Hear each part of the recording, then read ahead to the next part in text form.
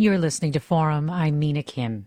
National security officials have announced that Iran and Russia obtained voter registration data that could be used to threaten voters and sow confusion this election, paying particular attention to Iran's activities. But cybersecurity experts, according to the New York Times, say Russia remains the more dangerous threat to the integrity of the 2020 election. We look at the latest foreign attempts at election interference and put into perspective the risks they pose. We're joined by David Sanger, national security correspondent and senior writer for the New York Times. There's also a new HBO documentary based on Sanger's 2018 book on cyber warfare titled The Perfect Weapon. Thanks so much for joining us, David Sanger. Great to be with you. Thanks for having me back to KQED.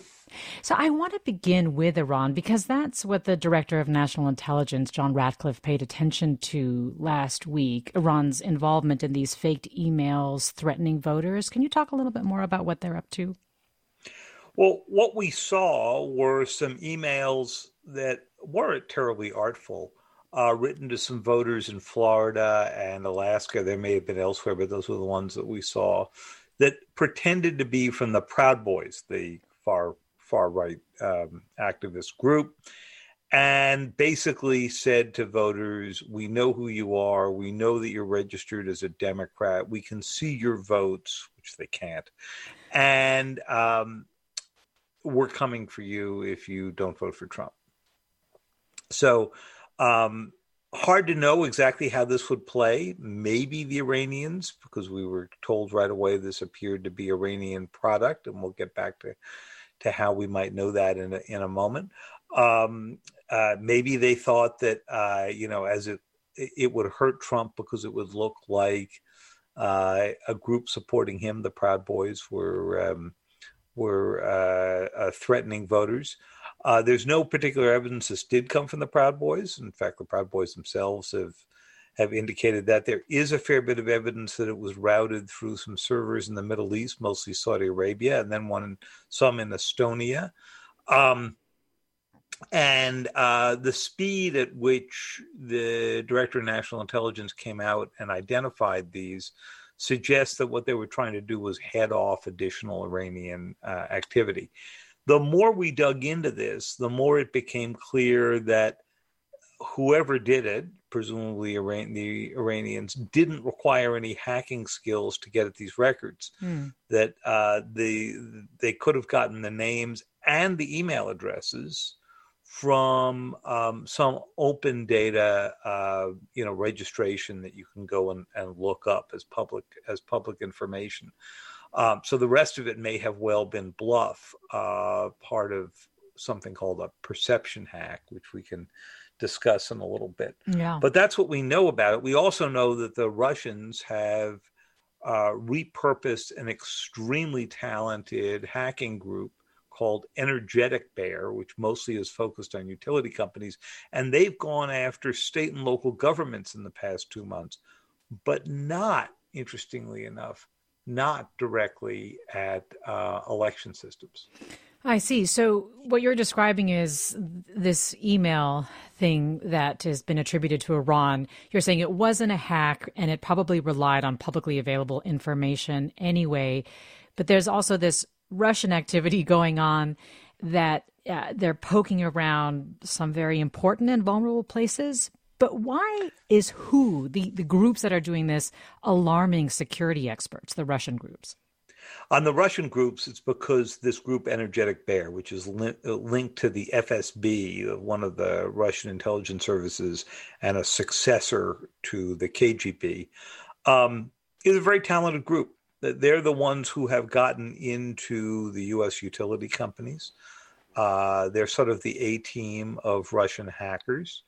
Their group was so good that, as we reported last year, United States Cyber Command decided over a period of years to put code into Russian utilities, electric power grid, so forth, that was some of which was designed to be found, so that they could say to the Russians, "Hey, you thinking about turning off the lights in San Francisco?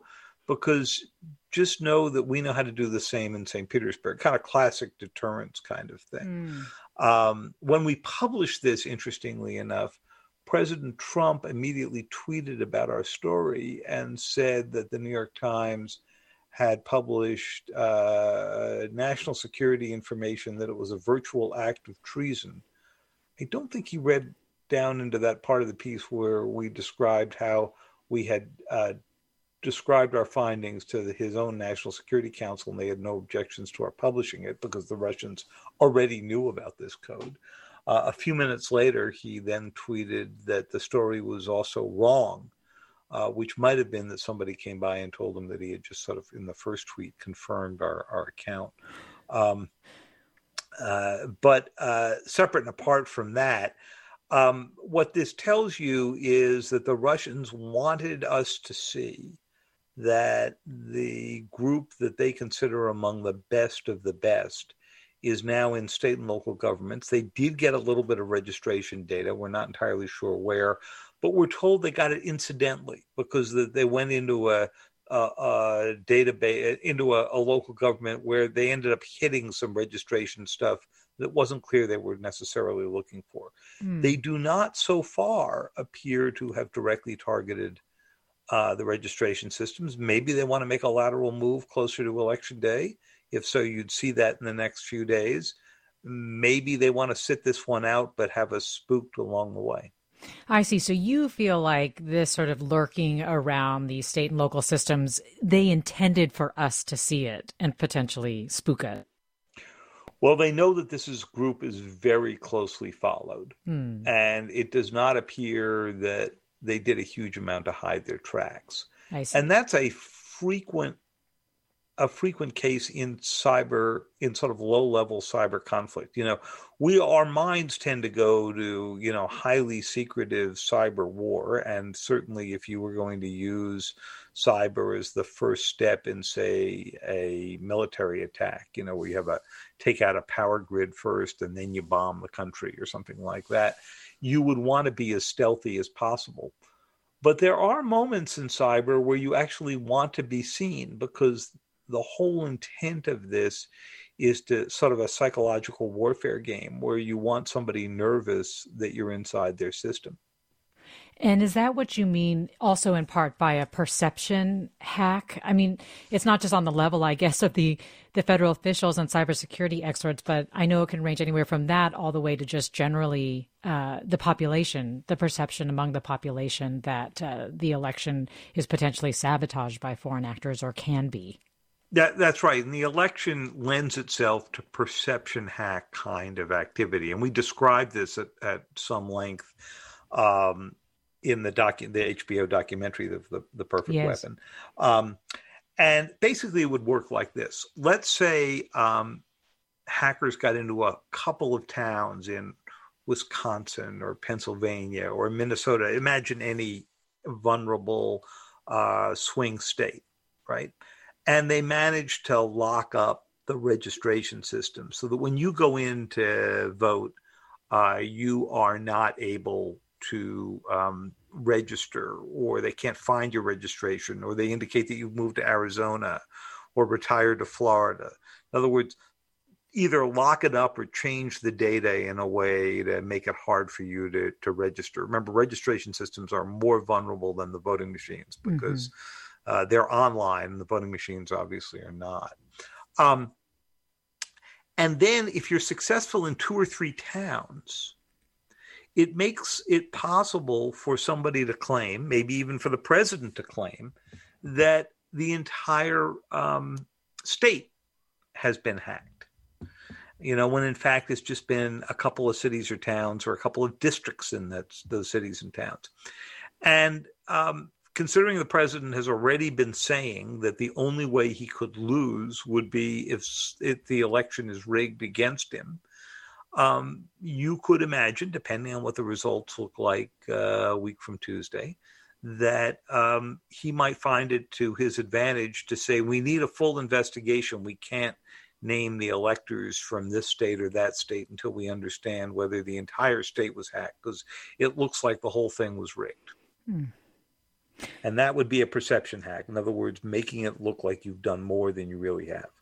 We're talking with David Sanger, national security correspondent for the New York Times. He's the author of The Perfect Weapon: War, Sabotage, and Fear in the Cyber Age.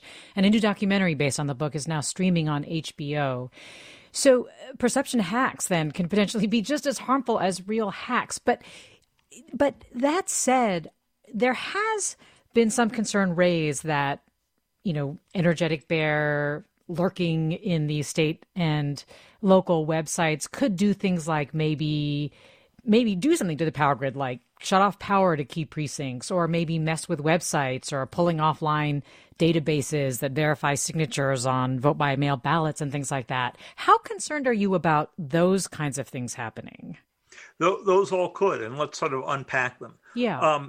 If you were to turn the power off, if you could, in a swing state, you could imagine the chaos you could cause. I mean, first of all, traffic lights aren't working, people are less likely to go out at night, and so forth and so on. But secondly, the polling places, the lights would be out, and most voting machines these days require electric power.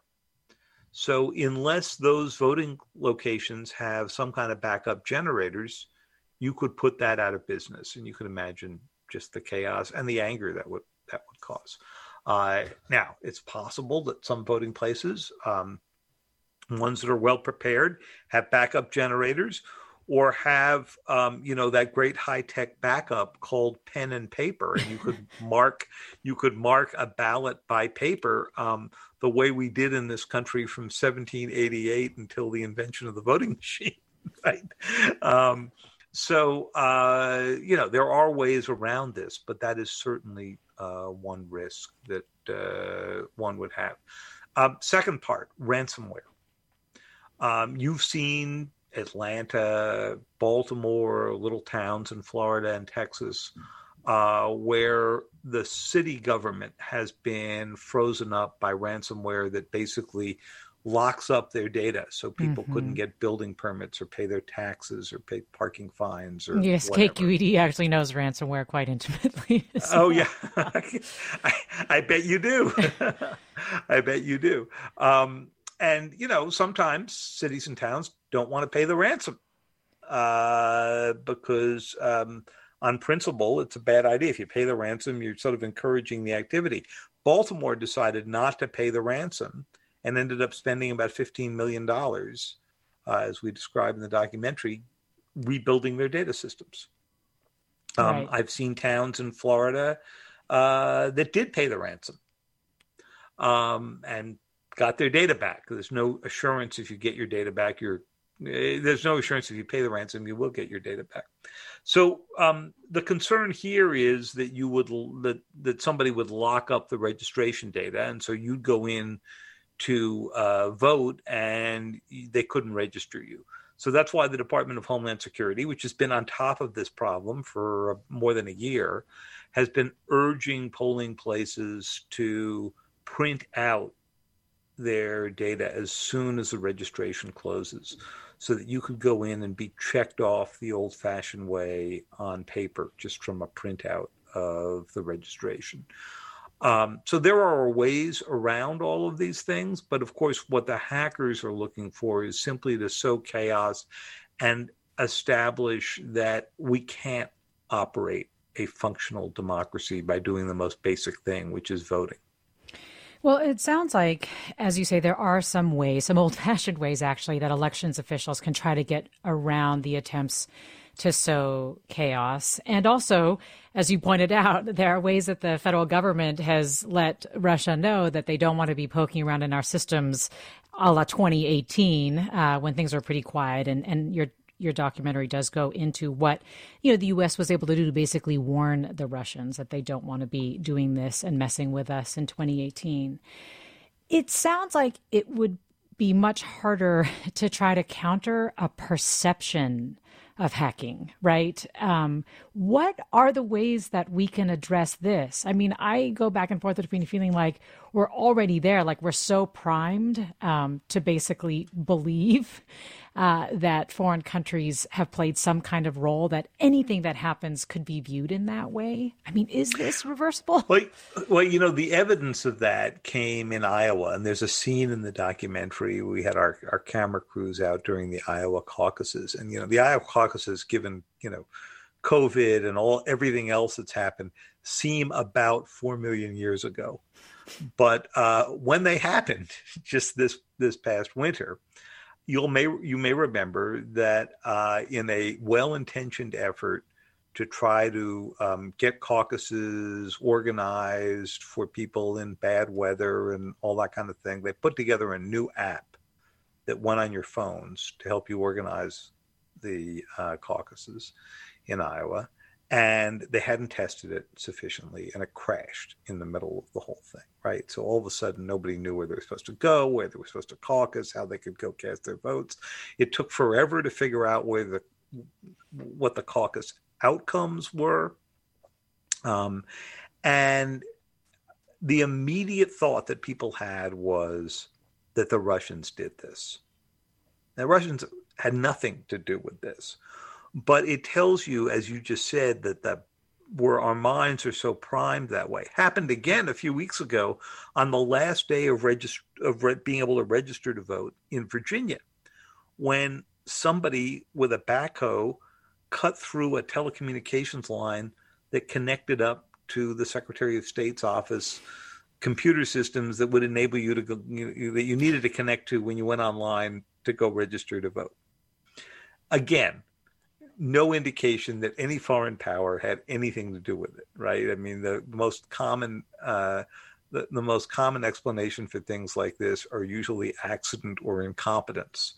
But in these particular cases, that's exactly what everybody went through, which was wondering for a few hours whether or not they'd been hacked. They got the thing back online. The judge extended the registration hours. Everything worked out fine. But that was the problem.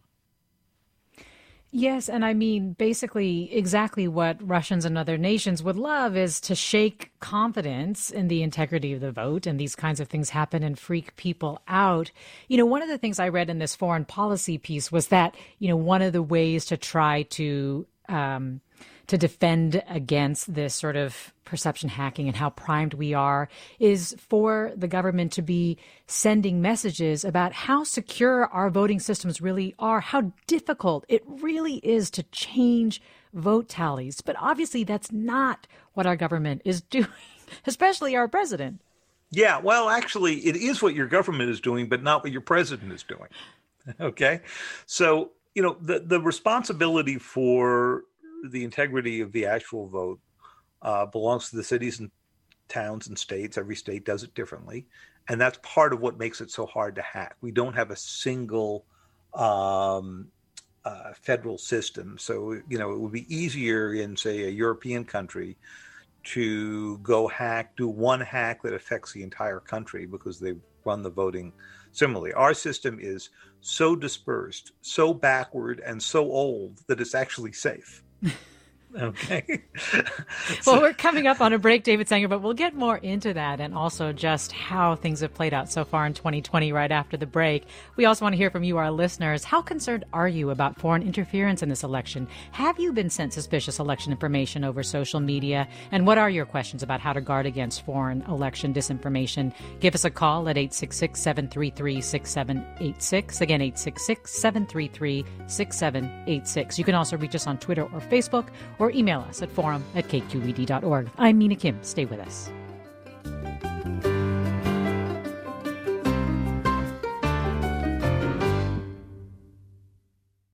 This is Forum. I'm Mina Kim. We're talking with David Sanger, national security correspondent and senior writer for the New York Times, author of The Perfect Weapon: War, Sabotage, and Fear in the Cyber Age. And a new documentary based on the book is streaming on HBO now. You can join us. 866-733-6786 is the number to call. Again, 866-733-6786. You can also reach us at KQED Forum on Twitter or Facebook, or email us at forum@kqed.org.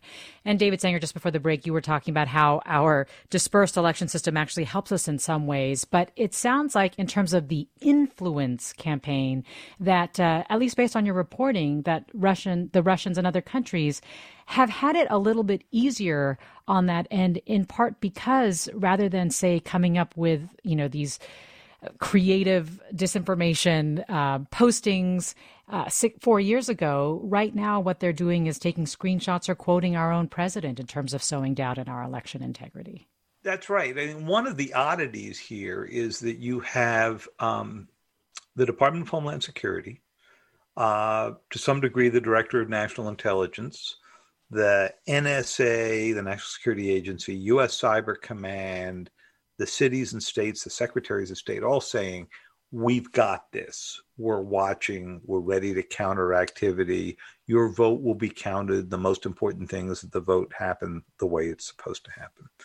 And then you have the president stepping out saying, this election will be rigged if I don't win, right? There are already people messing with it.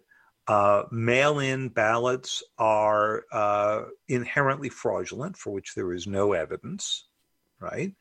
Or mass mail-in ballots, he's saying, are inherently fraudulent.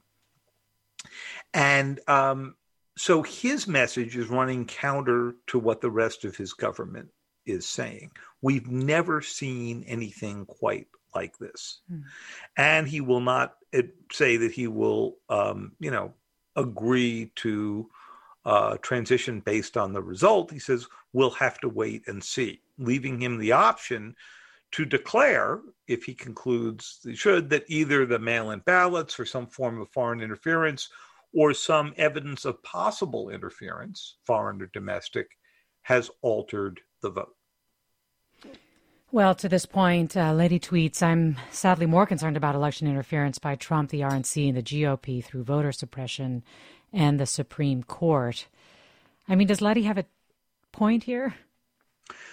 Well, voter suppression is, one very big issue, and that has to do with, sending out misinformation about when you can vote, where you can vote, who's eligible to vote, and so forth. So there's one category. Domestic intimidation is another category. That's when the president said that, urged during one of the debates that his people should watch the vote very carefully. That but was interpreted by some as encouraging people to show up at the polls in an intimidating manner.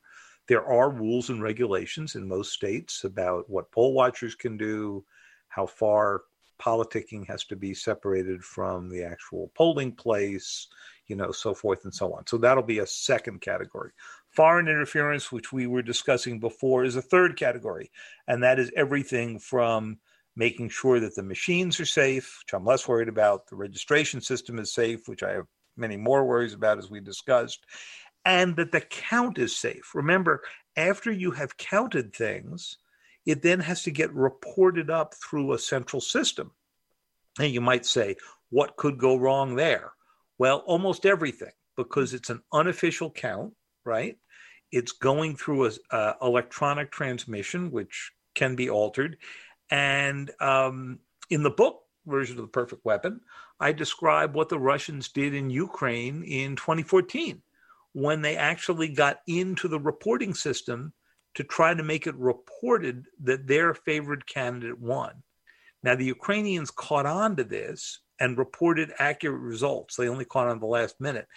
If you went and listened to the news reports in Russia, delivered in Russian, they reported the other candidate won. Wow.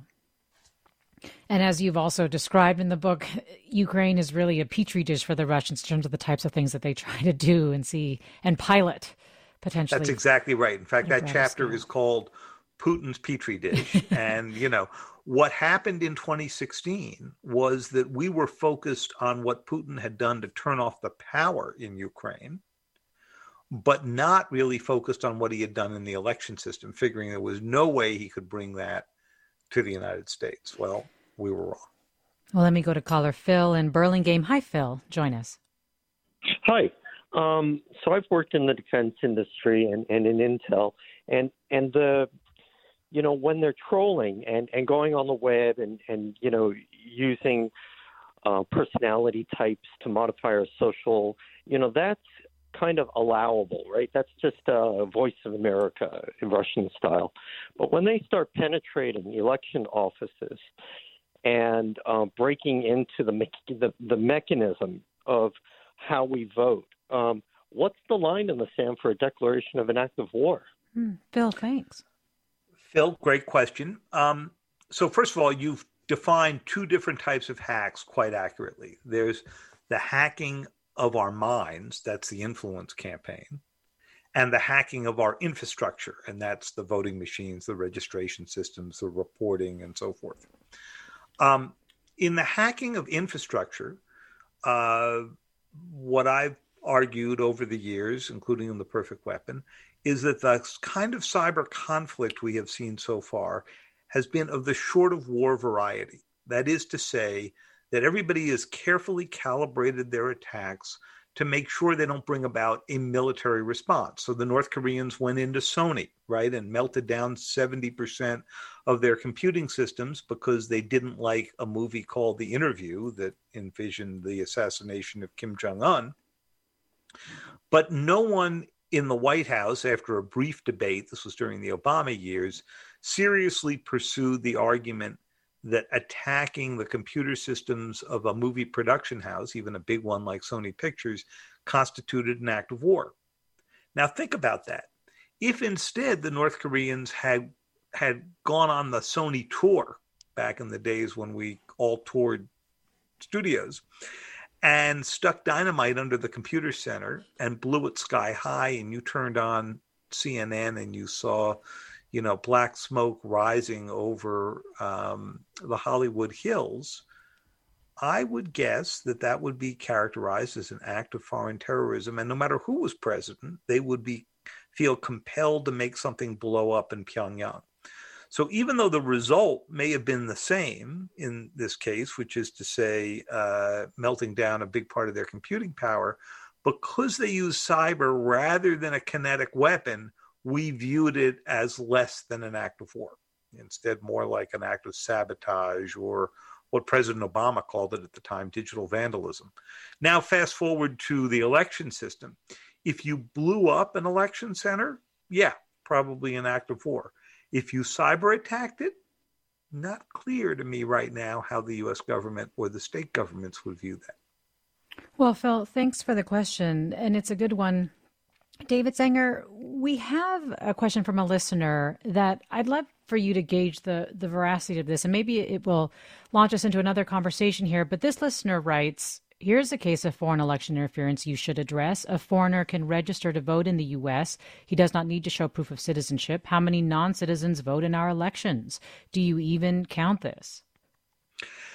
So there's a difference between foreign election interference, which connotes a state effort to destabilize another or influence another state's actions, and individual voter fraud, which historically is pretty tiny, right? As we've looked at it over the decades. And so if you had a wave of people falsely registering to vote and voting at the instruction of a foreign state, you might call that foreign election interference. If a non-citizen or somebody else who was not for some reason eligible to vote, maybe they had a felony conviction and they still can't vote, or some other reason, then that would go into the category of individual voter fraud. And I mean, speaking of category of foreign interference, one of the things that I was struck by, especially in watching the documentary, was the way that different nations were cast in terms of their goals, right? So, for example, you mentioned North Korea, and China also. It seemed that it was not cast as interested in sowing discord so much, or stoking or exploiting divisions, or planting disinformation, but that it was more interested in stealing classified information, trade secrets, and really proliferating its 5G network because of the power that that potentially has. I mean, can you talk about some of the differences Sure. between the goals of foreign actors? So in cyberspace, countries tend to replicate the kind of national interests that they're pursuing on the ground in the physical world. So Russia is much more a disruptor because its only power really is to disrupt, whether it is to cause trouble in Ukraine or Belarus or Syria. They don't have the economic size or the capacity, other than the fact that they still own a good-sized nuclear force, to really affect the infrastructure of the world and act as a large component of influence. They are a disruptor. China's a builder.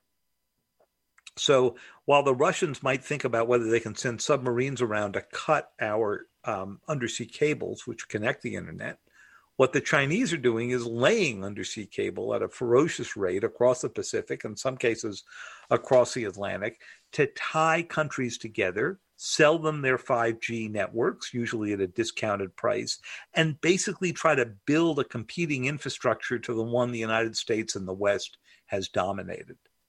And that's a very different approach to the world.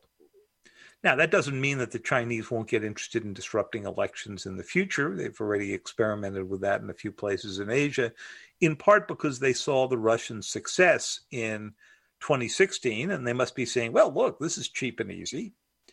But that's not the way they fundamentally think about doing this. They think about building a competing system, so you're basically going to have an authoritarian internet and a Western free internet. We're talking with David Sanger. David Sanger is helping us make sense of the extent of actual election interference by Russia and Iran and how to guard against election influence campaigns, and giving us a broader sense of what the goals are of foreign actors in the U.S. in terms of trying to disrupt our systems. You can call us at 866-733-6786 if you have a question for David Sanger, or if you want to share how concerned you are about foreign election interference, if you've been sent suspicious election information lately that you'd like to know more about, or your questions about how to guard against this kind of disinformation. You can also reach us on Twitter or Facebook at KQED Forum, or email your questions to forum@kqed.org. You're listening to Forum. I'm Mina Kim. We began, David Sanger, by talking about Iran, and, we talked about their sort of effort to try to, if it is them, and it likely is, in terms of threatening voters with these emails that they pretended to be from the Proud Boys. But it does sound like they are, at least in the reporting that you've done, they are interested more in the Russian playbook that you just described, this disruptor playbook, trying to meddle in the election or influence the election in some way. They are. And, they have been assessed to prefer Biden to Trump. And that would seem on its face to make sense. Joe Biden was a member of the Obama administration that reached the Iran nuclear deal. They may forget about the fact that he also was a player in the Situation Room in the decision by the United States to go use cyber weapons to attack Iran's nuclear centrifuges in 2009, 2010, the beginning of the Obama administration. Was the continuation of a Bush administration covert program that was codenamed Olympic Games. But in the end, Biden has said he would re-enter the Iran nuclear deal and negotiate beyond it if the Iranians did. Trump has said he has pulled out of the deal. He is doing everything he can to choke off the Iranian economy. And he, of course, was behind the U.S. military attack that ended up killing General Soleimani, who was a very senior Quds Force general, in early January. So it wouldn't surprise me that they favored Biden over Trump.